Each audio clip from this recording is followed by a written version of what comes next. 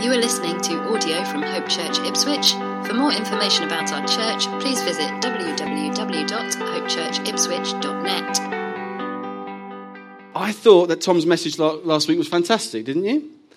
I thought this is challenging, and it came back to me many times during the week. I thought, I've got to remember we've been talking about how to use our speech, how we speak, and this is a way that honours God if I speak in the way that shows He is my God. In fact, this whole letter of James so far really makes me think of this section in Hebrews 4 that says, "For the word of God is living and active, sharper than any two-edged sword, piercing to the division of soul and of spirit, of joints and of marrow, and discerning the thoughts and intentions of the heart." When we open this book, we've got to be prepared for action. Got to be thinking, this is dangerous. This is not an old, dusty book. This is living and active, and it pierces like a sword. So I've noticed this as we've gone through James. James's letter is hitting me in ways I think I really need to look at myself here and respond somehow. James's series, he has been calling us to serious self-evaluation, hasn't he? He's been saying, look, stop kidding yourself. If you say you're a Christ follower, it will look like this or it will look like that. It won't just mean going to church. It won't even mean just praying to Jesus. It won't just mean doing the right things and ticking the right boxes. It will be this question: is Jesus Lord of your life? Is He Lord of your life? That's what James wants to know. If so, trust Him in trials, chapter 1. Chapter 2 and 3, trust His wisdom over your own. Let it shape your behavior and your character. Going on to last week, use your tongue in a way that reflects, I belong to Jesus. I'm not my own. I was bought at a heavy price. I don't speak as if I can just say whatever I want. I know I belong to Jesus. How does He want me to speak? And the good thing about all of this is that it's for our good. Yes, it's for God's glory, but it's also for our good to behave the way God has called us to behave. It's not so that we can get His love. It's because He loves us. That's what we've been learning. So today we're going to be in chapter 4 of James. And James is speaking to Christians. He's speaking to the churches. He's written to the churches. And he's speaking to Christians. He talks to brothers and sisters, which means he's talking to his Christian brothers and sisters. Now, it might be just worth us saying we know that he's assuming that his readers know the gospel.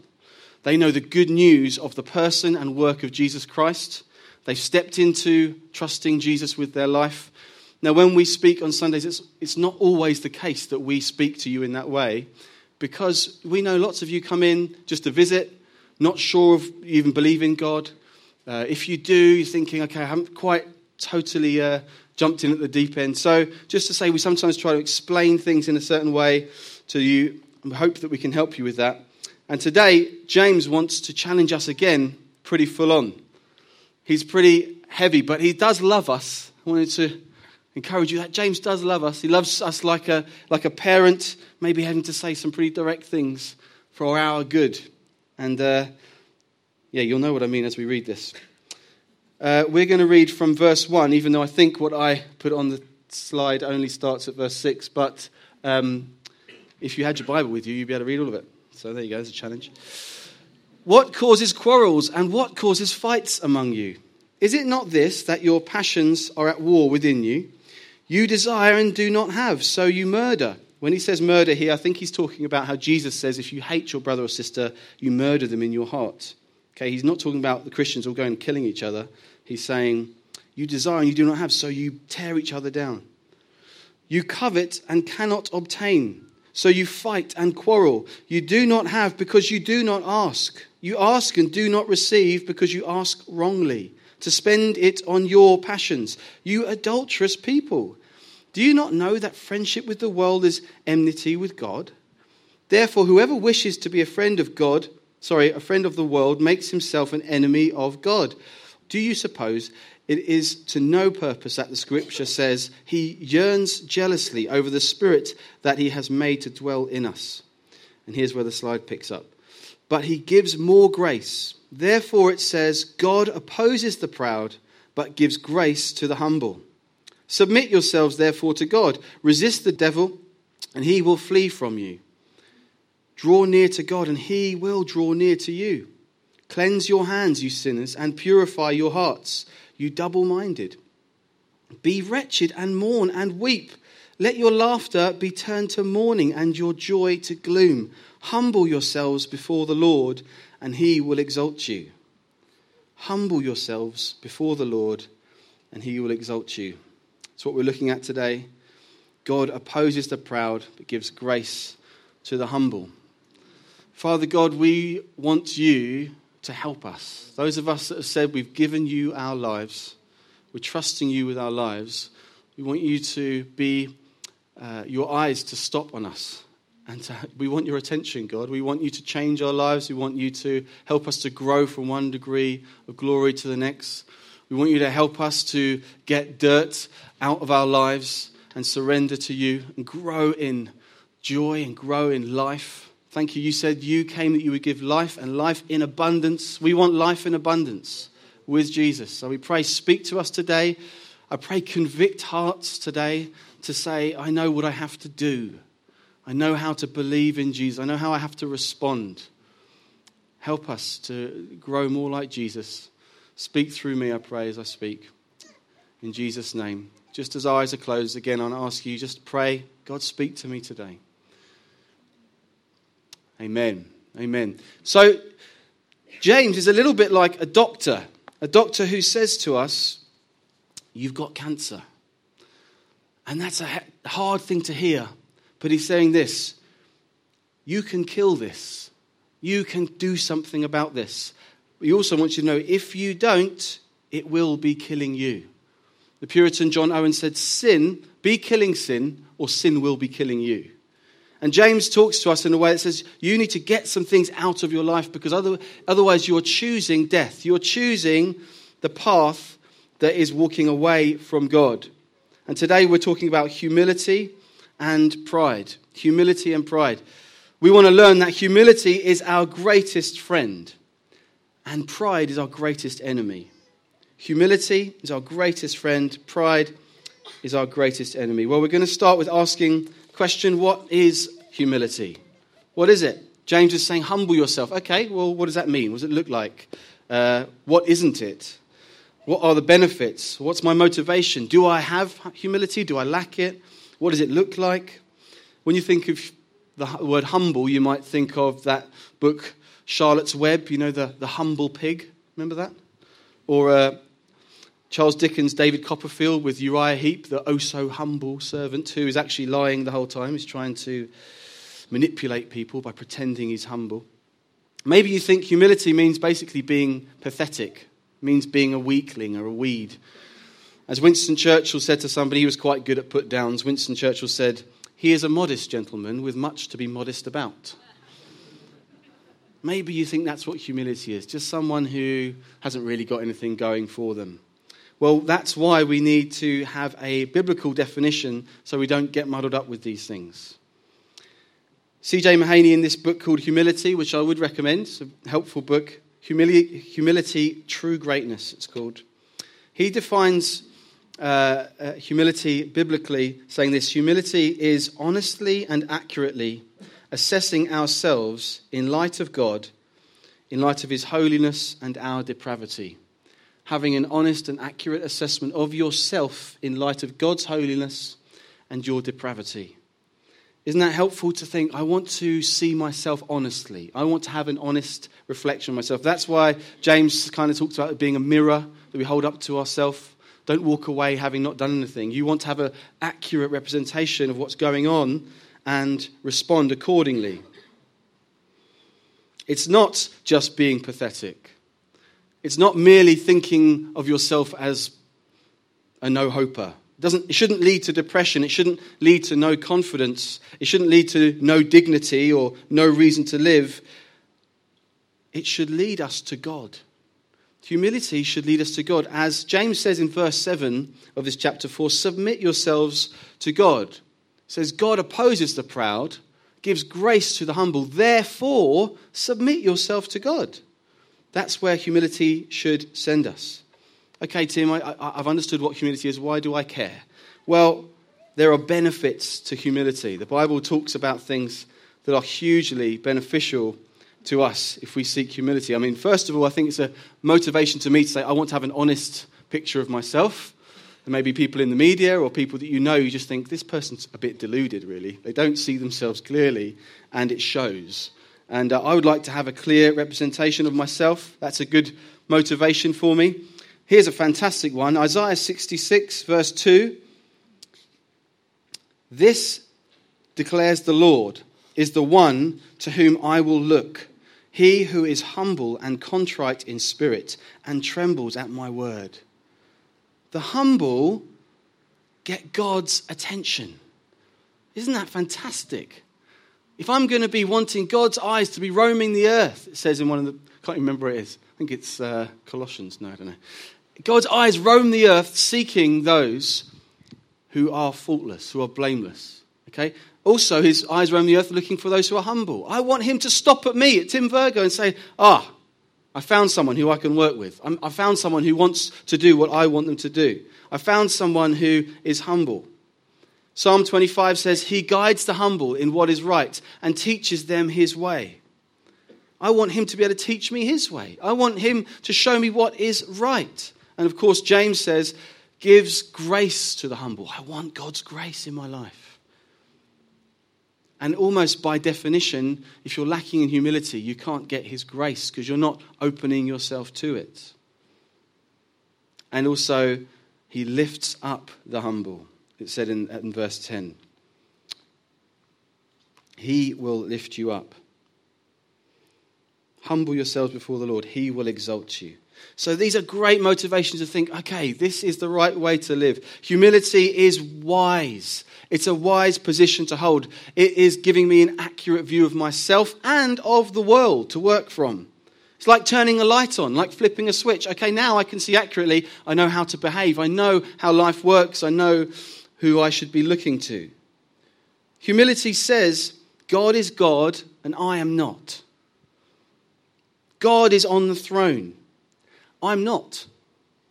That's tough for us sometimes. We think, I want to be in the throne in this situation. I want to be the one calling the shots in this situation.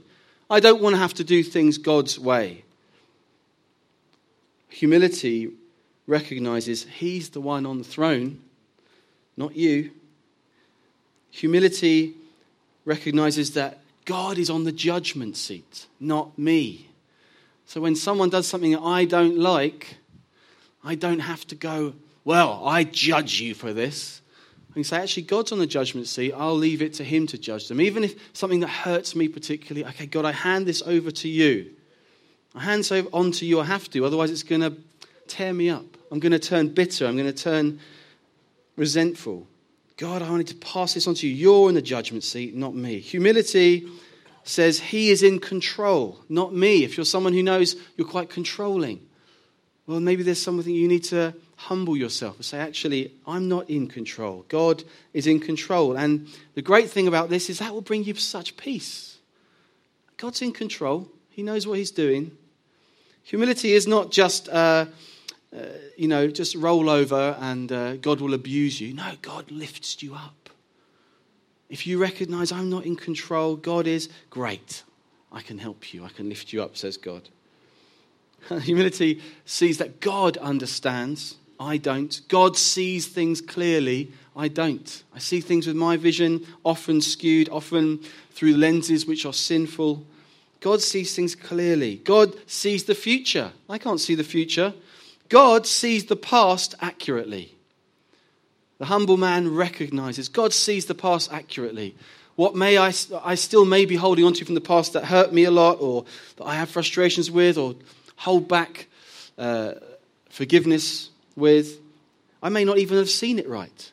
I may not have even had a clear representation of what happened in my memory. God knows. God's the judge. He sees the past accurately. God knows the extent of my sin. I don't. I may think it's not that bad. There will be a day when I'll come face to face with him one day and I will be on my face before him, recognizing how glorious he is and how I should not be in his presence. And yet he's saying, come in. Some people think one day they'll be in the presence of God and they'll be able to say, God, I've got a few questions for you. You ask, what will you ask God when you come face to face with him? Well, I'll ask him about this. The reality is we'll be on our face before him. We won't be asking questions. Humility says God knows what he is doing. And if I'm honest, I don't. I have to keep looking towards him and following him. Humility looks to God.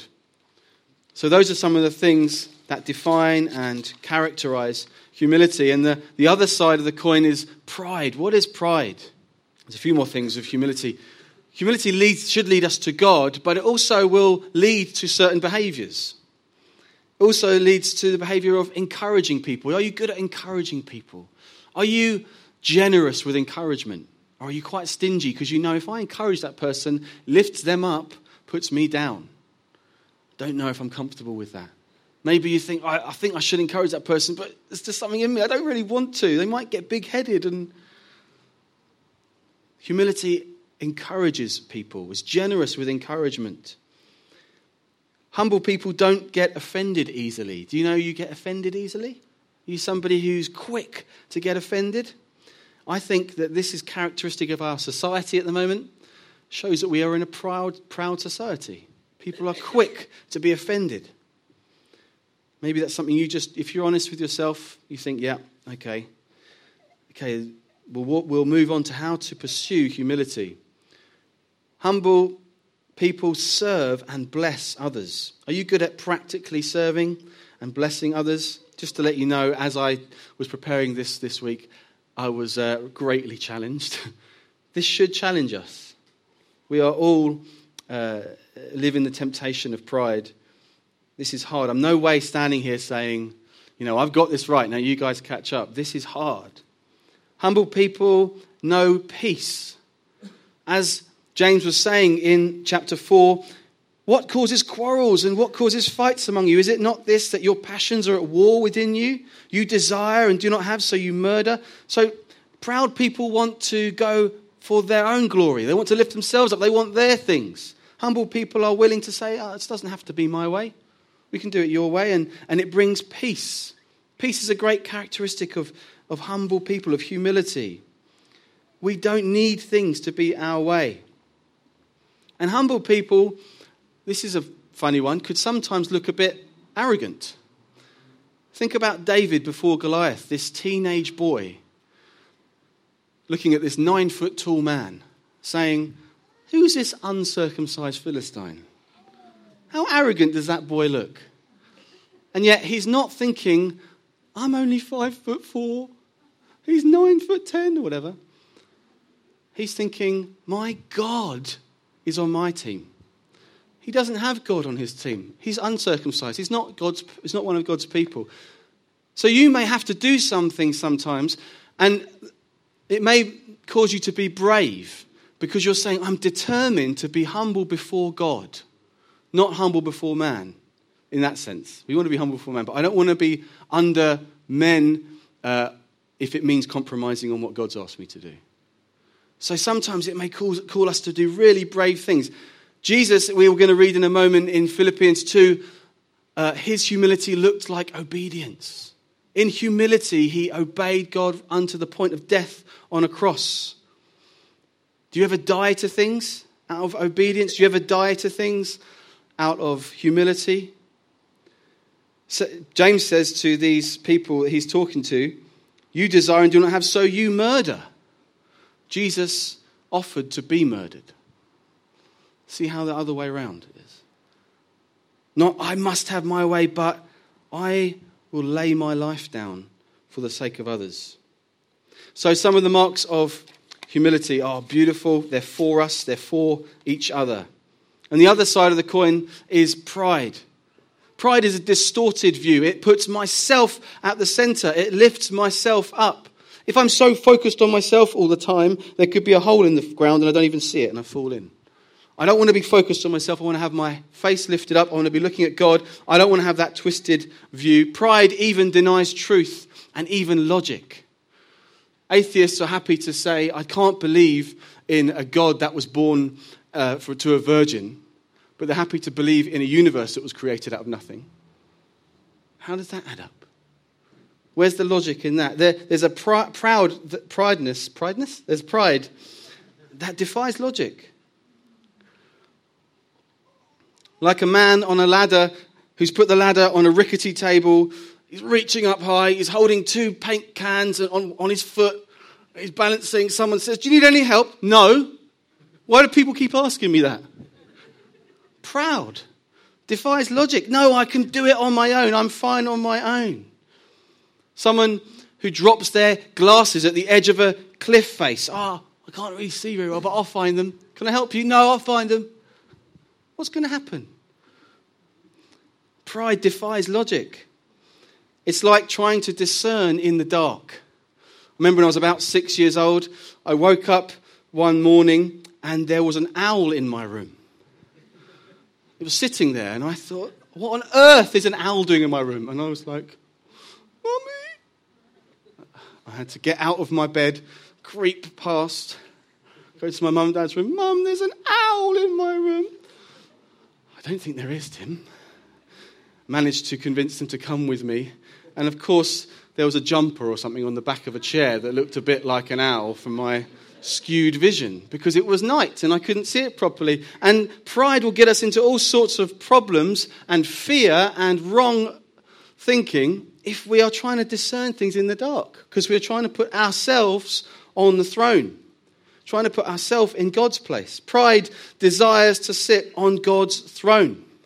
In Isaiah 14, it talks about the origin of sin. It talks about Satan's fall. And it says this about Satan. "You said in your heart, I will ascend to heaven, above the stars of God. I will set my throne on high. I will sit on the mount of assembly, in the far reaches of the north. I will ascend above the heights of the clouds. I will make myself like the Most High." That's how Satan fell. That was the origin of sin into the world. Satan came in, told Adam and Eve to question God, put themselves in God's place. Every time we sin, we turn away from God. We pridefully say, "I know better. I am God in my life." That's the few things I went through earlier. Humility says God is God. Pride says I am God. Pride says I'm on the throne. Pride says I'm on the judgment seat, thank you very much. I'm in control. I understand and I see everything clearly. I see the future. I see the past accurately. I know the extent of my sin and it's not that bad. I know what I'm doing. I don't need to look to God. That's what pride does. It skews our vision. It puts us in grave danger. And James is saying, humble yourself. Humble yourself before the Lord. He'll lift you up. I'm not saying throw your life away and then, that's just the way it has to go. No, give your life to him. Humble yourself. Come unto him. He'll lift you up. He will give you life in abundance.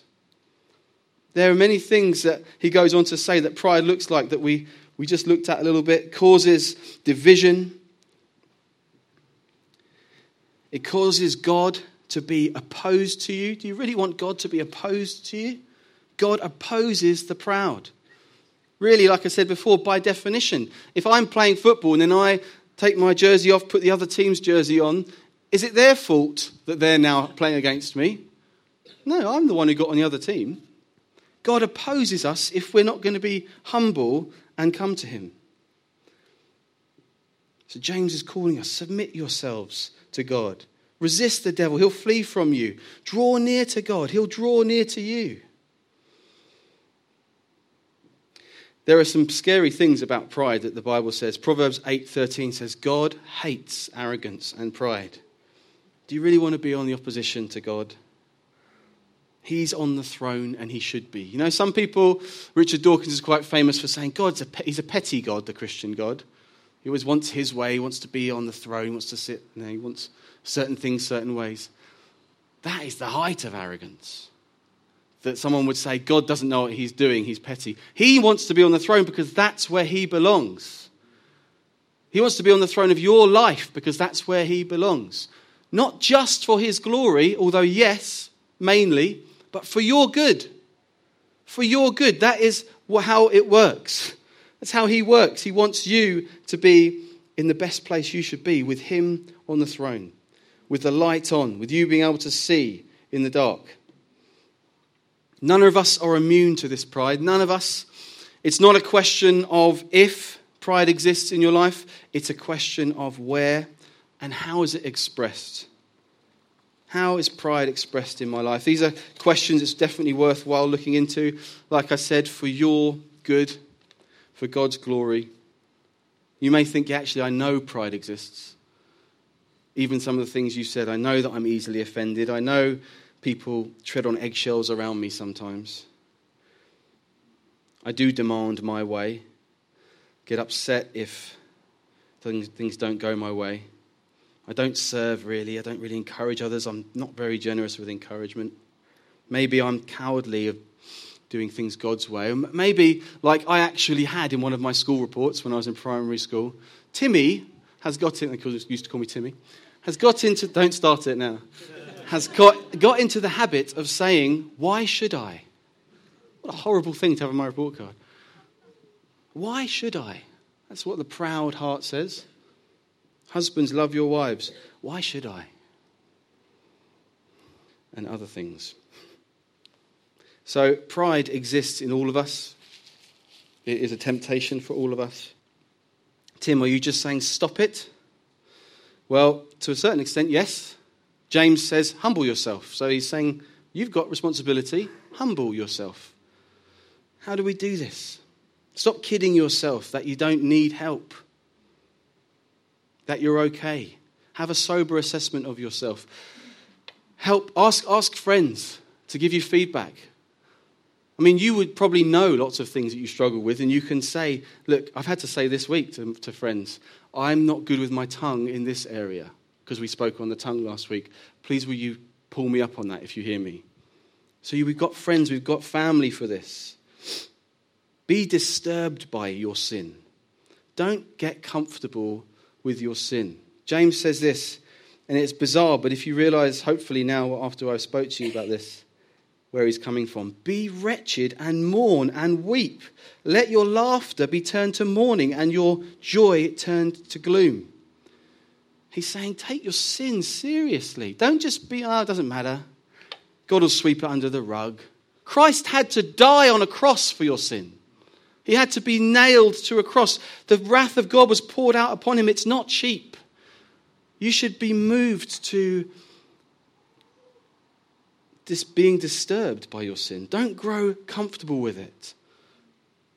Look to the cross. One of my most favourite passages in the Bible is Philippians 2.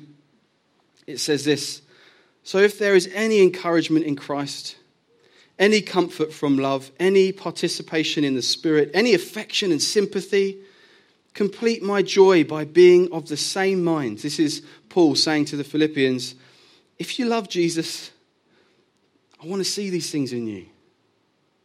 Complete my joy by being of the same mind, having the same love, being in full accord and of one mind. Do nothing from rivalry or conceit, but in humility count others more significant than yourselves. Let each of you look not only to his own interests, but also to the interests of others. Humility doesn't mean you don't have your own interests. It just doesn't mean that they are your priority all the time. Have this in mind among yourselves, which is yours in Christ Jesus, who though he was in the form of God, did not count equality with God a thing to be grasped. Now that is an incredible statement. Jesus was God. He was in the form of God. I'm not. And I sometimes snatch at being equal with God. Jesus was in the form of God and did not count equality with God something to be snatched at. But made himself nothing, taking the form of a servant, being born in the likeness of men, and being found in human form, he humbled himself by becoming obedient to the point of death, even death on a cross. Therefore, God has highly exalted him and bestowed on him the name that is above every name, so that at the name of Jesus, every knee should bow in heaven and on earth and under the earth, and every tongue confess that Jesus Christ is Lord, to the glory of God the Father. What a passage. What a passage, that the living God came down in human form, washed his disciples' dirty feet, came and said, I didn't come to be served, but to serve. He caught them once arguing, and he said, what are you arguing about? And they said, we're just trying to decide who will be the best among us when we come into the kingdom. They don't get it at all. He says to them, no, the first shall be last. The last shall be first. You've got to serve others. You've got to come to love others, put others first. This is what our humble King did for us, going to death on a cross. So yes, I do think the onus is on you to humble yourself, but how can you not be humbled looking at this Saviour nailed to a tree, blood-stained, God pouring his wrath on him? How can you not be humbled? Look at Jesus. If the band can come up, I'm just coming into land here. Martin Lloyd-Jones in the 20th century, great preacher, said this: fill your affections with the cross of Christ, wrote John Owen, that there may be no room for sin. And that includes no room for pride. Then Martin Lloyd-Jones wrote the following about the surest way to pursue humility. He said this: there is only one thing I know of that crushes me to the ground and humiliates me to the dust, and that is to look at the Son of God and especially contemplate the cross. When I survey the wondrous cross on which the Prince of Glory died, my richest gain I count but loss and pour contempt on all my pride. Nothing else can do it. When I see that I am a sinner, that nothing but the Son of God on the cross can save me, I'm humbled to the dust. Nothing but the cross can give us this spirit of humility. One preacher says we all carry the nails in our pockets. We're the one who put him there on the cross. It was our sin that put Jesus there, and he willingly went to the cross for our sake. He didn't get executed without his own consent. He said, no one takes my life from me, I lay it down freely. That was for you, that was for me. How can we stand proud and arrogant? How can we say, God, I know better than you? How can we say, I'm not sure if he loves me? We've got to come under this humble King, humble ourselves, lift him up, lift others up, and trust he will lift you up. I would know this to be true in my life. I'm sure many of you, as you've given yourself more and more to Jesus, as you said, not my way, but your way, you've experienced more life, not less. You've experienced more clarity, not less. More love of God, not less. As we give in to God, we experience his love, his grace on our lives. Won't we just stand and I'll pray for you? There may be a response for you if you're a Christian, which is pretty much the same if you're not a Christian today. That is to look at this Jesus on the cross and say to him, I surrender. I surrender, not my way, but your way. How could I put myself on God's throne? Lord, I do pray that you would bring about your Holy Spirit's conviction. I can't do it by my words, but you can. Those of us that know you, Jesus, in here, know there is nothing better. You've changed our lives. We'll never look back. We thank you that you've healed people this week and even today of sicknesses. We know you can heal people of death. As they give their lives to you, you can save them. I pray there'd be people here that would surrender to you. Say, God, I just give it to you. You know better than me. It's like my glasses have fallen off. I can't see clearly. I need help. I pray, help us Christians. Father God, help your sons and daughters to surrender to you. Say, God, I need to let go of my bitterness. I need to let go of my resentment. I need to let go of my arrogance. And to surrender to you. Help us to diagnose where that is apparent in our lives and be practical about it. Put things in place. Look at the cross. Look at our sins soberly. Mourn over it. Realize it is not okay. It is not cheap. It's not for our good. Help us, Lord God. I pray those in the room that have never surrendered to you, God, would you let them know it's not a fearful surrender, it's a joyful surrender. That it really is embracing life. If you want to do that today, if you want to surrender to Jesus for the first time, really, ask for forgiveness of your sins and trust your life to him, please speak to myself or somebody at the prayer area in just a moment. We would love to pray through that with you. People in this last few weeks have given their lives to Jesus in this place. We want to see it more and more often. Lord, we love you. We're going to worship you now. We're going to surrender to you with our song. Amen. Amen. Thank you for listening to audio from Hope Church Ipswich. Please feel free to make a copy of this content, but please do not edit the content in any way.